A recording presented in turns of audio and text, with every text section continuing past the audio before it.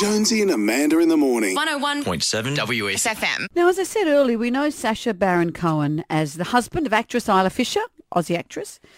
We know him as Ali G. We know him as Borat. He was Prince Julian, the lemur in Madagascar. You got to move it. But what an extraordinary man he is. And he's made an incredible speech over the weekend about social media and about the responsibility that the social media platforms have about unfettered political ads, that they don't fact-check anything. It was so searing. Let's just start with this.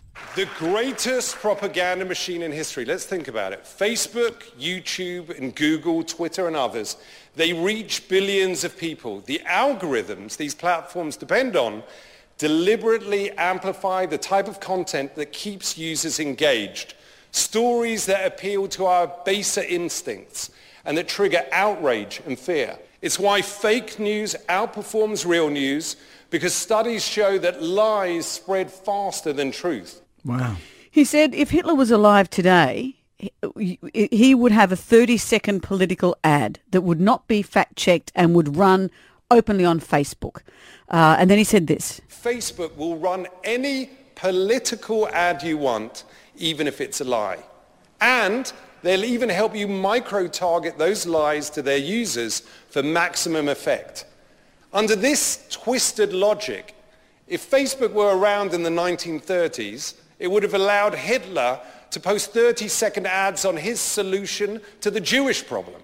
Jeez. He says that if a Nazi walks into a restaurant today, you're not expected to serve that Nazi. You're not expected to be polite to that Nazi. In fact, the owner of the restaurant is more than entitled and compelled to disagree with this person's behaviour and kick them out. Mm-hmm.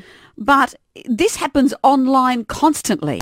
No grown-ups are responsible for it. It's amazing. So the same behaviour that we will call out if we see it in the street. Yeah, we don't do it there. We can't do any of the stuff that you do on Facebook. No, and it's like saying Facebook says, we're the delivery service. But if you're a delivery man and you're delivering a child to Jeffrey Epstein, you are compelled to not to call it out.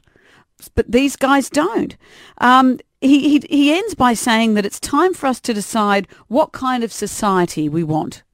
The ultimate aim of society should be to make sure that people are not targeted, not harassed, and not murdered because of who they are, where they come from, who they love, or how they pray. If we prioritize truth over lies, tolerance over prejudice, empathy over indifference, and experts over ignoramuses, then maybe, just maybe, we can stop the greatest propaganda machine in history.